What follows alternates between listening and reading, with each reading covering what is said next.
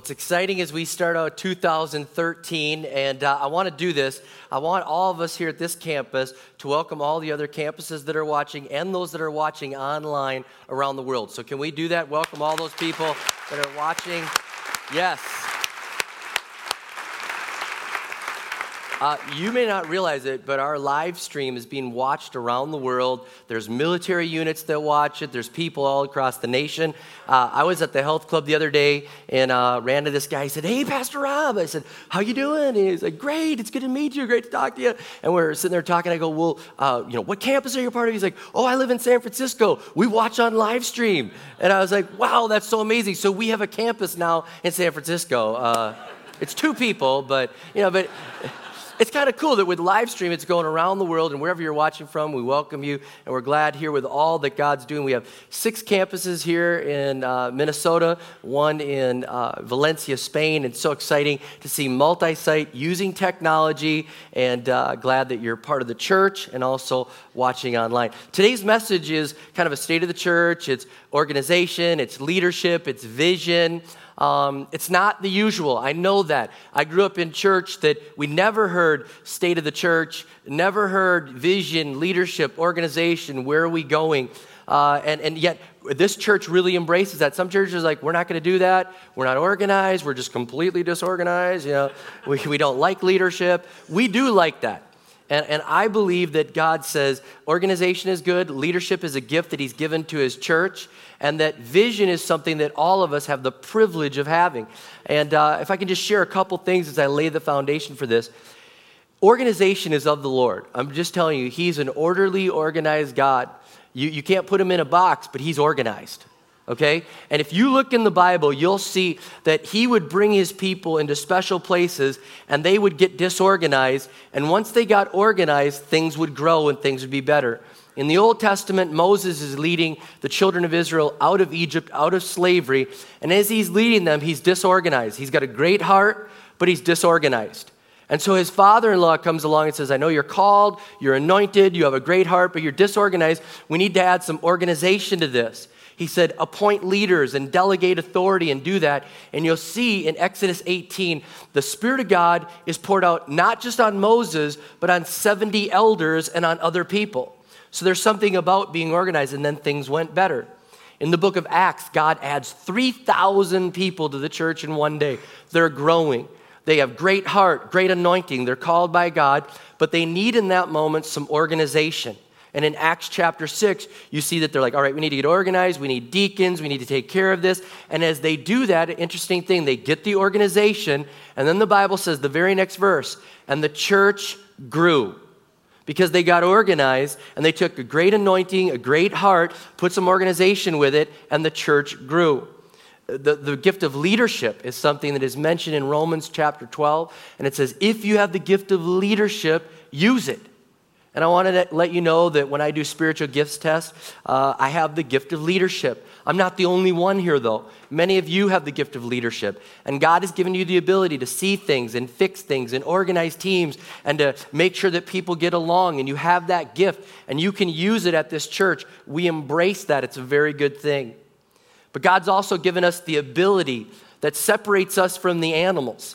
He's given us an ability to have vision. We can see what the future holds for us. We can see with eyes of faith forward into what isn't already here. We can see what is coming. And God has always been someone that has planted vision within his people. And even in the Old Testament with Abraham, he's like, Abraham, I'm calling you. I'm going to make you a great nation. You are going to be blessed. You are going to be the father of many nations. And Abraham's like, wow, I'm trying to get my arms around this. How do I don't know if I understand this all the way. God says, come out of your tent.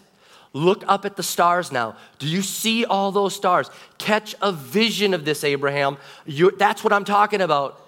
He said, Abraham, look at the sand that's on the ground in the desert. Do you see all those grains of sand? Do you see that? Your descendants are going to be more numerous than that. Do you catch a vision for what I have for you? And so God has always given us that ability since Abraham to have that vision and be able to say, you know what, we're moving forward. In Psalms, in the Old Testament, in Psalms 2:8, the psalmist writes, ask of me, Ask of me, saying, God speaking, he's saying, ask of me, and I will make the nations your inheritance, the ends of the earth your possession. God's saying it's big vision for every nation to worship God. He'll make it the inheritance that they will be part of his following. And as I was reading that this week in my devotions, I keep a journal, and I'll talk about that later. But I just saw that scripture that said, ask of me and I'll make the nations your inheritance. And so I just went to Google and said, how many nations are there in the world? And it said 196. And I thought, I can write that out. So I went and wrote out every single nation alphabetically and prayed for every one of them. I said, God, if Psalm 2:8 cast a vision for us to ask for the nations, then I'm asking for every nation that's on that list right there. May they be your inheritance. May people from every nation praise and worship you. That's vision from God. We see in the New Testament, there's the Great Commission, and we see in Luke 10, Jesus said, the harvest is plentiful, but the workers are few. Ask the Lord of the harvest, therefore, to send out workers into the harvest field. So God is a God of vision. He's saying, look at the fields. There's a lot of opportunity. Can you catch a vision? Can you ask God to send laborers out there? Can you get to work with me? Can you go into all the world? Can you claim the nations? Can you see that there's a vision? So we love organization, we love leadership, and we love vision. And so with that being said, today I'm preaching, and I'm part preacher today, but I'm 100% lead pastor right now. I'm 100% lead pastor leading us and saying, here's where we're going. Let's look back and celebrate what God did, but let's look forward and see what he's going to do. One last thing with that. I have a huge burden. I have a huge burden because I understand that as lead pastor, that everyone that walks through the door of one of our campuses, God has said in some way you're responsible. You're responsible to make sure they're cared for, that they're educated in the Word of God, that they're able to grow, that they have meaningful worship, that they have an ability to use their gifts and talents, that they can be a disciple. There's a burden there. And with that, I know that there's a responsibility. Hebrews 13:17 says this. It says, have confidence in your leaders and submit to their authority because they keep watch over you as those who must give an account. Do this so that their work will be a joy and not a burden, for that would be of no benefit for you. Now, a lot of people would read Hebrews 13:17, and they'd say as pastors, like, do you see that? Have confidence and submit. All right, let's move on. Now, that's good stuff there, but let's not get caught up on that. I want you to hear this. It says you're supposed to have confidence in your leader, submit to their authority, because they keep watch over you as those who must give an account. I am going to give an account. I'm going to give an account for this church. I'm going to give an account. Our elders are going to give an account. Every pastor that is over an area of ministry and is serving there to equip leaders, we are going to give an account. And so it's with that we say we want to be organized. We want to have leadership. We want to have vision. We want you to know where we're going. And so that's why we do a sermon like that, where we give this moment to say, here's where we were, here's where we are, here's where we're going. One last thing before I just celebrate what God did in 2012 for just a minute. In the parable of the talents in Matthew chapter 25, Jesus is talking about the talents. And he says, a master gave 5 talents to one, 2 to another, and 1 to another. And he said the master went on a journey, and he came back from his journey, and he asked the one with 5, how'd you do? And the one with 5 said, I took 5 and turned it into 10. And the master said, well done, good and faithful servant. You were faithful with this. You have that. Great is your reward. He said to the one with 2, what'd you do? I turned 2 into 4. Well done. You multiplied. He said to the one that had 1, he said, what'd you do with the 1? And the one said, I went and hid it. I didn't do anything with it, but I gave you back the 1. And the master said, you're a wicked servant. I want a return. I want multiplication. I've given you something to make a difference, not to just sit there. And so I read that parable and I realize whatever gifts and talents we have, God is asking us to give a return. Not just me, but all of us. We are all going to give an account for our gifts and talents. Did we give a good return? And I think about it, I don't know how many gifts God has given me. I don't know if he's given me 1, 2, or 5, but this is kind of one of my secret motivations. I pray that the day I get to heaven, God goes, well done, you overachieved. I mean, would it be something if he said, Rob, I only gave you 3.5 talents, and you multiplied that baby. You did so good, it looked like you had 5, and you really didn't. Well done. Now, contrast that with this. What if he gave you 5 and you get to heaven and he goes, wow, you had 5 and you worked like you had 2. You work like you had one. Man, I gifted you with so much, but you kept it, and you didn't use it for my glory. I don't want that day. I don't want you to have that day. And so we're going to have organization, leadership, and vision, because all of us are responsible for whatever gifts. We all have different gifts. We all have different amounts, but we all have the opportunity to get to heaven and hear him say, you overachieved. So with that being said, in 2012, it was an amazing year. Think about it. We started out the year with 4 campuses. We had Apple Valley, Faribault, Savage, and Minnetrista, 4 campuses at the start of last year. We ended the year with 7 campuses. We had Burnsville, Edina area, and Valencia, Spain. And in case the people in Valencia are watching right now, hola, mi amigos. There you go. All right. When I'm there, I preach with an interpreter. But it was so amazing to think we went from 4 campuses to 7 just like that in 1 year. And I want to let you know this. When we started those campuses, they are all started with no debt. We paid for it all with cash, and we're able to do that. 3 campuses, able to launch those teams that are there and to move those forward from kingdom builders and other general fund giving and to see the church moving forward. And so I think it's pretty amazing to have started 3 churches in 1 year, and I think God deserves the praise for that. So let's give a hand clap of praise.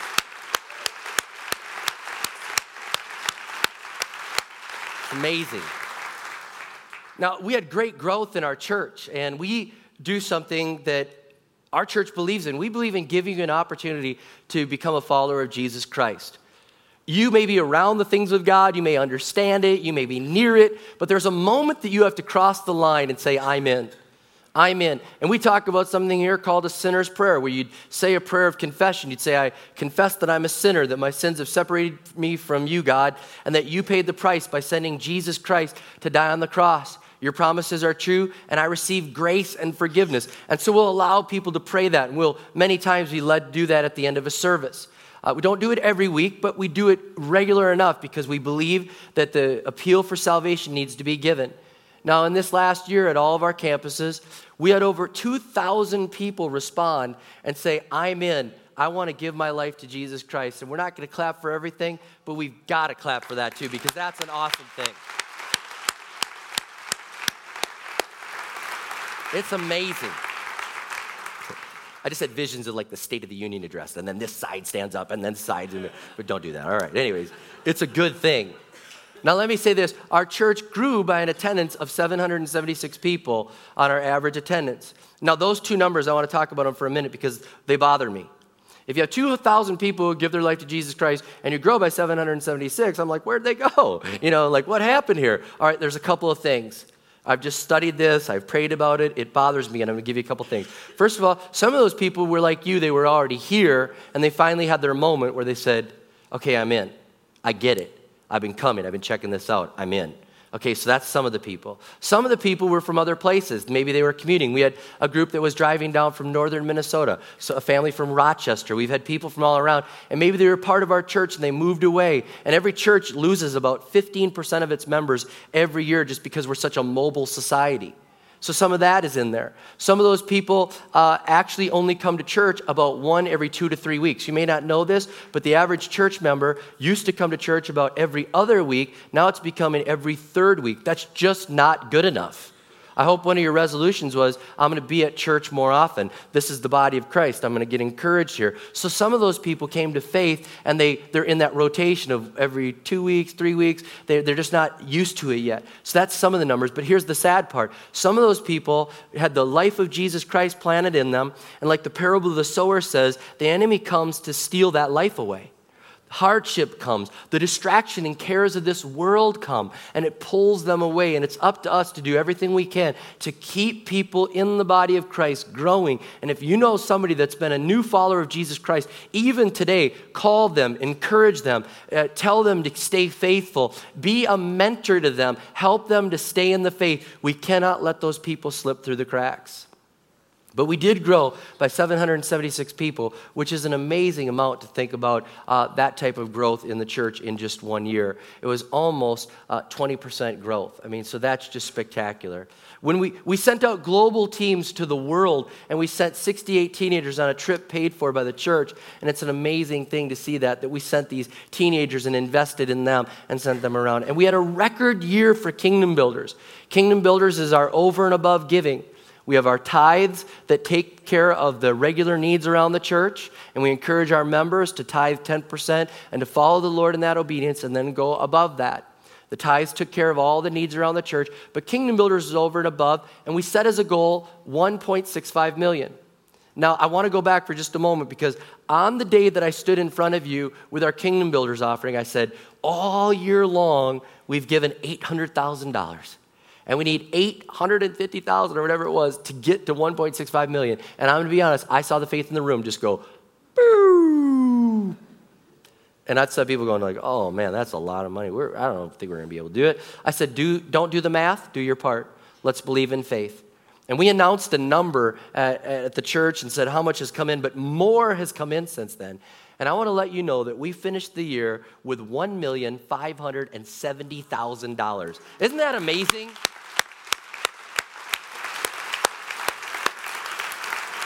That's so good. I mean, with that, we did Spain, we did Swaziland stuff, we helped orphans, we helped our other campuses. I mean, sent those 68 teens on the trip. Think about all the kingdom impact that we did with that. It was just a joy at the end of the year to be able to write out like $280,000 worth of checks, sending it around the world and making a difference for the kingdom of God. That's exciting stuff. I mean, it was so amazing. And on top of that, our giving as a church went against global trends, and our giving went up. Our giving went up. It was the best year of giving ever, and we actually finished with a surplus, which gives us margin to go into 2013 in a position of strength. I don't stand before you like, oh, the church is going to shut down if we don't have a great offering. No, we stand in a position of strength to say we're moving forward in strength as a church. It's an amazing thing. And you may not realize this as well. We restructured our whole pastoral team. We had too many people direct reporting to me and to Pastor Darren, and so we changed it around. Pastor Darren now direct reports to me, and then 6 department heads report to him. And so it was one of those things that was just an amazing thing to see this restructuring going on. It was an amazing year, and we added so much staff and launched the campuses and had all these things going on. And at the end of the year, I have a great report to you. All your pastors still love each other, and there's great unity. All right? That's a great thing, all right? It's amazing. With all that's been happening, with all that God has done, He deserves the glory and the praise. And I want to tell you this, we're not done. If you know this about me, we're not done. We're just a church that's not done. We're going to keep growing, reaching, starting new campuses, doing whatever we need to do, because here's what I believe. Jesus was healing on the Sabbath day. And the religious people were saying, why are you doing all that work? Why are you working on the Sabbath? Don't you know it's the Sabbath day? You're supposed to stop working. And Jesus said this, He said, my Father is always working. And as long as my Father is working, as long as God wants to reach people, and this person has a shriveled hand or is in need, as long as they're in need, if it's the Sabbath day, I'm going to work. If He's working, I'm working. And I felt from that as long as God is working, as long as God's Spirit is working in our church, and He said there's more people to reach, we're going to keep reaching people. We're not going to be content to say, well, let's rest. The church is full. Let's take it easy. We're going to say, what more can we do? How can we multiply our talents? If you're working, we're working. So with that being said, the best is yet to come. 2013, there's 3 things specifically God has been laying on my heart, and you're going to see them reflected in our sermon series. You're going to see them reflected in our Kingdom Builders and in our budget, the way we do it. You're going to see it reflected in the strategic decisions we make. And it's these 3 things. God is asking for us to have greater health. And He's asking for us to have greater influence. And He's asking for us to invest in generations to come. Those 3 things, and I want to talk to you briefly about them. Greater health. He's asking for us to become healthier as followers of Jesus Christ. We've had expansion and growth, and He's saying now get some stronger health to the church. And a couple of those things. In our DNA, we talk about life groups, creative worship, serving globally, and SOAP. And I want to talk about those things. Let me start with SOAP, for those of you that are unfamiliar. Scripture, observation, application, prayer. We ask you to read a chapter a day and say, what does that scripture say to me? What do I observe about it? How can I apply that to my life, and how can I pray about it? I keep a handwritten journal. I keep a handwritten journal for this, and I encourage you to do the same thing. But we felt we needed greater health. So we've assigned one chapter a day on this, and we thought if we're going to grow healthier, we're going to have to up that. So we're adding 100% more protein to your diet. We're giving you 2 chapters a day, so you will get a reading from Psalms or Proverbs and another chapter of the Bible. If you do SOAP with us, you will read the entire New Testament, a great portion of the Old Testament, Psalms twice, and Proverbs twice. This is getting the Word of God into you, and if you want to grow spiritually and be healthier, this is something you need to do. So we're asking you to do that. You can find that online at the website. Our life groups, we wanted to get greater health there, and so we added mentors. So we now have a layer of mentors that lead our life group leaders, who then lead our church in life groups, and it's a great way for us to add health and strength to our body as we grow. If I could say this about life groups, if you are missing out on life groups, you are missing out on a key part of this church. You come here and worship together, and this is celebratory, and this is teaching, but there's not as much interaction as you need in your spiritual growth. When you're part of a life group, there's interaction. And we have just hundreds of options, and the sign-up is at the end of this month. We have hundreds of options. We have connect groups, growth groups, and serving groups. Let me start with that. Serving groups, 10% of our groups are that. You just find a place in the community to go serve. Maybe you go work at a shelter. Maybe you go do Feed My Starving Children, whatever, but it's a serving group. We have 30% of our groups are what we call connect groups, where you go and connect with people. You add intentionality to your hobbies, and you go and do something with that and turn it into a life group. Here's an example. I wanted to get scuba certified, so I called a scuba instructor. I said, if I get X number of people at my house, will you come teach it there? And he did. So we had 12 people in a scuba group, and we met for our life group that time, and we'd meet every other week, and we'd have scuba instruction in my living room. We all had to pay for it. We got scuba certified. We'd pray. We have our devotion time and get our teaching from the scuba instructor. We all went diving together, and that was our life group. So we have 30% like that.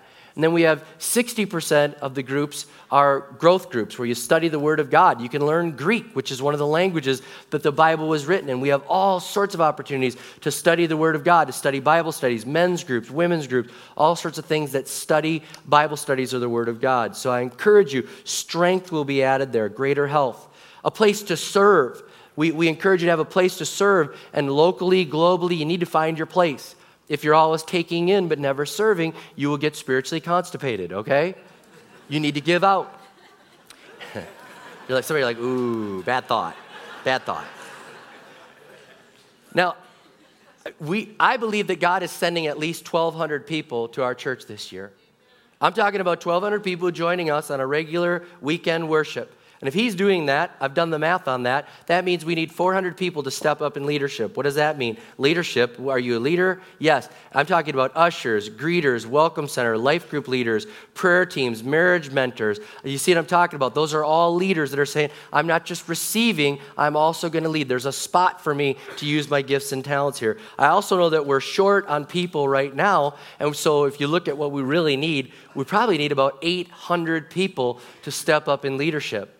To say, I'm in. I'm not just going to receive, I'm going to do something, and I'm going to add to what God is doing here, and I'm praying for greater health in that area. One more thing that has come to our attention for greater health. My role as a pastor has been increasing nationally, internationally, globally. I can let you know this.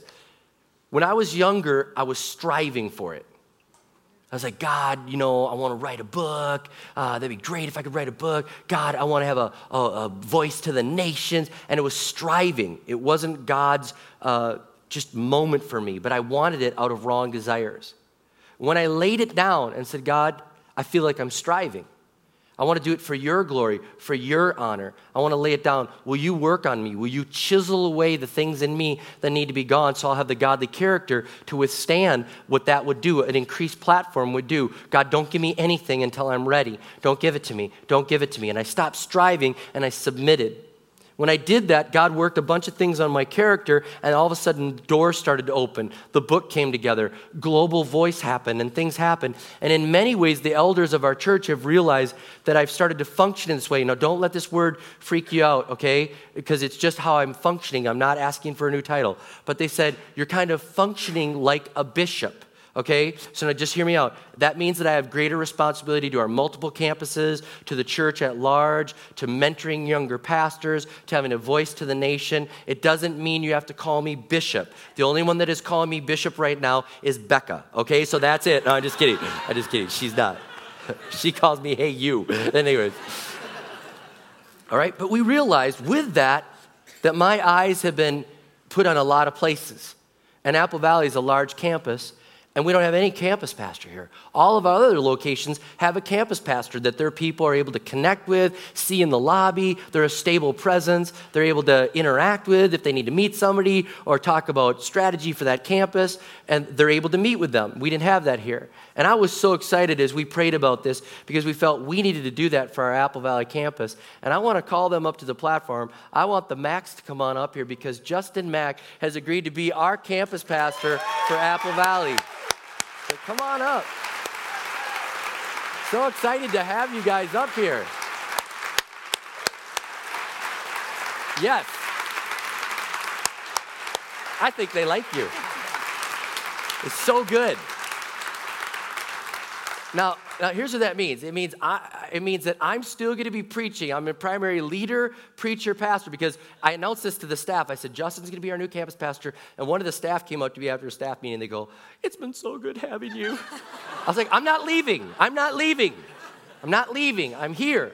But I'm lead pastor realizing this campus needs someone that will carry the burden, that will be there. Their eyes will be on this campus and all the spiritual needs and the physical needs and practical needs. So that's where they're stepping in and saying, God, give us that leadership calling to take care of the people here and to help them do that. So it doesn't mean that they're going to do all the hospital visits, but they're going to make sure that they're done. It doesn't mean that you call them in the middle of the night, but they're going to make sure that someone will take the call. It means that they're going to make sure that every area is staffed and that as there's shortages, they're going to look after that. It means if there's things to celebrate, they're going to celebrate with you. They're going to help pastor you and challenge you in ways that I may not have time to do that.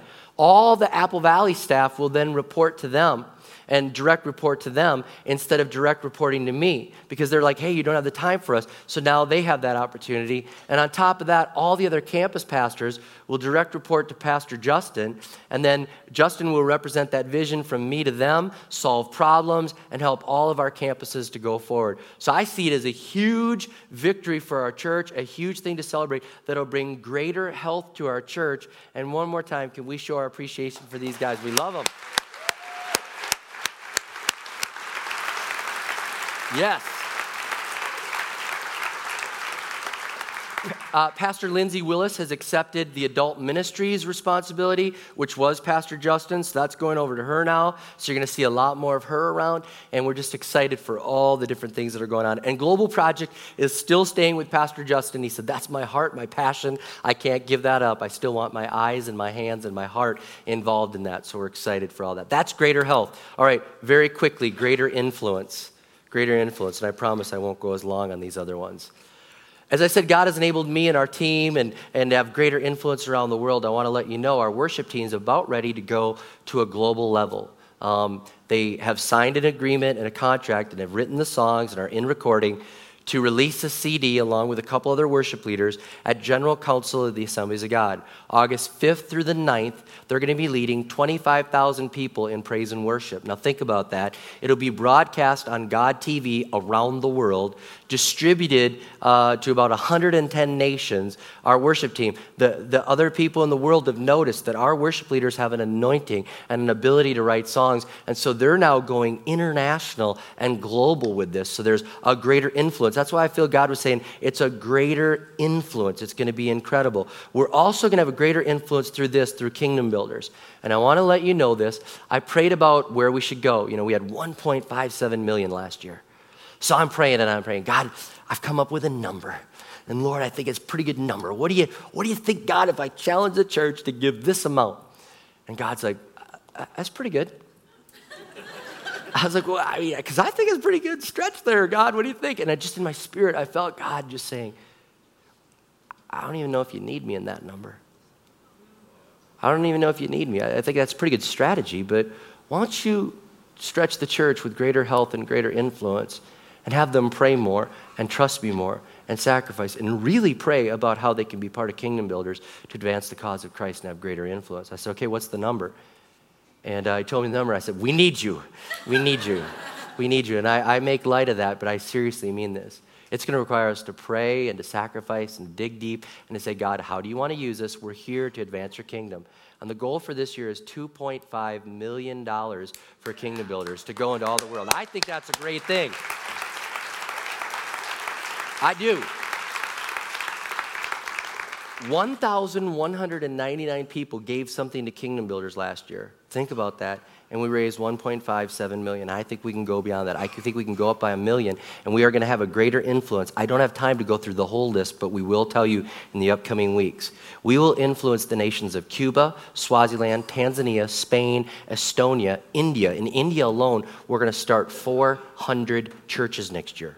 400. They have 8,000 pastors identified. All they need is the funding. And so we agreed to fund 400 of them to start their churches. In Egypt, we're going to impact Egypt. This is something that we are going to have a greater impact. This is just an incredible thing through Kingdom Builders, and we're going to be able to do this together.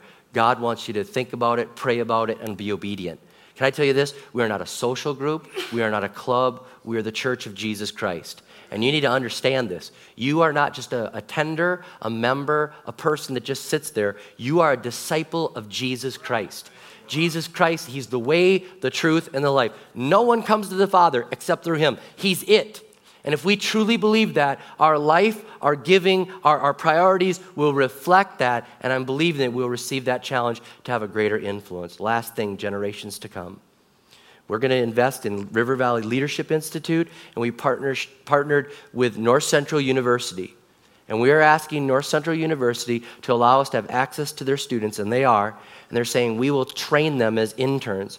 And our goal is to have over 100 interns around the church that will train, will equip, and then send out around the world. That's generations to come. In addition to that, in Swaziland, when our church launches there in February, talk about great influence. We're going to have one of the largest children's churches in all the world. I'll show a picture. Go ahead and show this up here.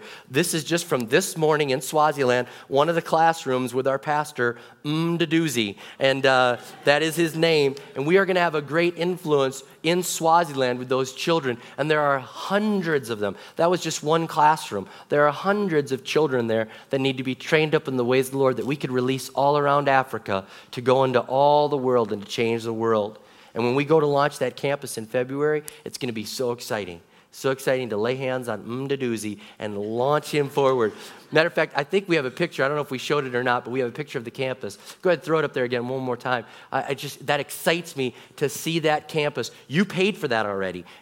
God used you to put that campus in Swaziland to reach those orphans and to make a difference, and it'll be filled with hundreds, if not thousands of children that are going to be raised up as a generation. It's a greater influence for generations to come. And I want to share this with you. In Tanzania, we sponsored all the children's outreaches in Tanzania. I was meeting with the superintendent of the Assemblies of God of Tanzania, and he expressed to me, he said, here's the problem. Islam is pushing down from the north of Africa, and Tanzania is a battleground. We're trying to hold the ground for the gospel of Jesus Christ against Islam as it forces its way down. And he said, the battle is for the children. And he said, will you help us to reach the children? I said, we're in. How much is it? He said, it's $50,000. I said, we will pay for every children's outreach for next year for the Assemblies of God to reach those children, kingdom builders. We're going to do that together. It's a greater influence on generations to come. There's a new term in missiology. They talk about it, the 1040 window, and I don't have time to go in it. The new one is the 414 window. We have to reach kids between the ages of 4 and 14. It's the key time around the world. Sin is getting to people younger and younger and younger and younger and younger. And 4-year-olds know things about the world that 4-year-olds should never know. And we've got to reach them at a younger age. And so we're going after it with generations to come.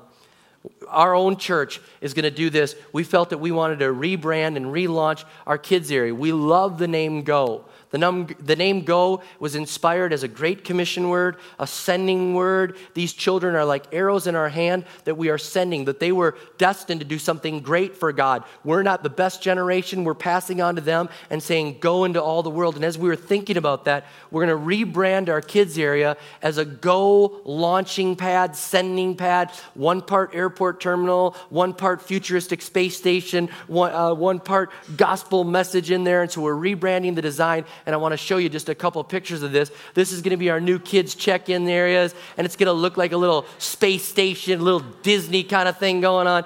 3, 2, 1 to launch, and all of our campuses will look the same. And in each classroom, that'll be themed with a launching mentality of like, you're here to learn this. You're here to be discipled in this. You're here to be discipled in this. Now go into all the world and make a difference for the kingdom of God. So we're investing in that in Kingdom Builders as well. Yes.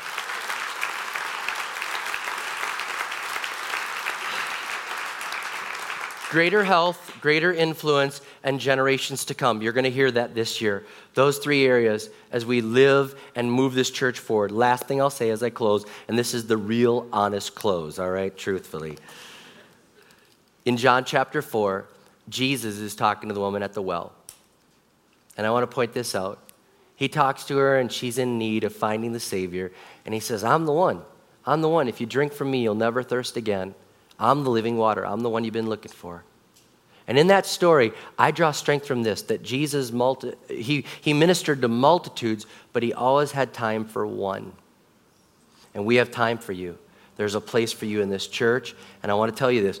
We may keep track with numbers, but we minister to people. We may keep track with numbers, but we minister to people. 1,200 people sent to us. That's a real person, each one of those. They may be like Hillary, who was at a park in Apple Valley, wondering about God, wondering where she should go. She ran into somebody from our church. And at that moment, she was thinking, I wonder if I should go to this place or this place. And both of those places she was thinking of going were both cults.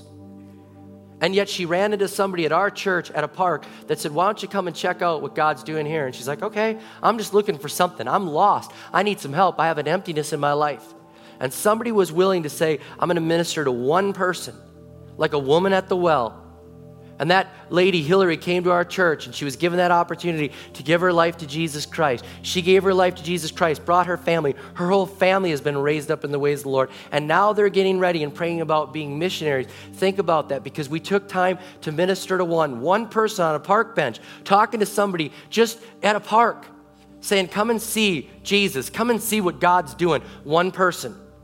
Every number represents a person, and Jesus had time for the individual, and we do too. And I'm asking you to have a burden and a passion and just a desire to say, God, help us to reach everyone you want us to reach. Help us to reach people we may never reach through Kingdom Builders. We're going to give millions, but God, help us to remember there's one person in Tanzania, there's a young boy or a young girl whose lives will be changed for eternity. Everyone matters. Everyone matters. Let's never miss that. We count with numbers, but we reach real people. And I pray that each one of us will get to Judgment Day, and God will say, well done, well done. I gave you this, and you overachieved. Well done. So God, with that in mind, we pray and say, help us to minister to the one. Help us to minister to the one. We have large goals, large numbers, things that we need you to get involved with. We're not smart enough. We're not good enough. We need your strength. We thank you, God, for vision and leadership and organization, but we ultimately understand it's by your Spirit. Without the anointing, without you, we accomplish very little. We're not a club. We're not a community group. We're a church. We're a church that is called to reach people, that is called to be the light of the world, Lord, pointing people to you, that we're not being hidden, we're not staying under the bushel, we're not hiding the light that we have, but we're broadcasting and saying, come and see how good Jesus is. And so, God, I pray that we'd never be numbed by the numbers. We'd be excited by them, and we'd realize it's real people that need to find you as Lord and Savior, and we commit to being a church that will strive to overachieve for your glory and for your honor, not for us, for you, God. And as we close out this church, I think it'd be very appropriate, Lord, for us to pray for other churches. We've talked about ourselves a lot, but now I pray blessing on every church in this area. I pray that we would be a blessing to every church, that we would empower them and equip them and share freely the resources we've been given, that we want to equip them to do greater things for you. We would all speak life and good things about other churches. We would always realize they're on the same team with us. And if they don't have vision, if they don't have leadership or organization, may they get it, God. May they realize there's a world that needs to be reached. And God, may empty churches be filled in Jesus' name. When we drive by another church, may we be excited about what we're doing for you, but God, may we pray a blessing on that church as well, that they may achieve whatever you've called them to do. Blessing on your church, Lord. It's your church. We just have a small little part, but we pray blessing upon your church.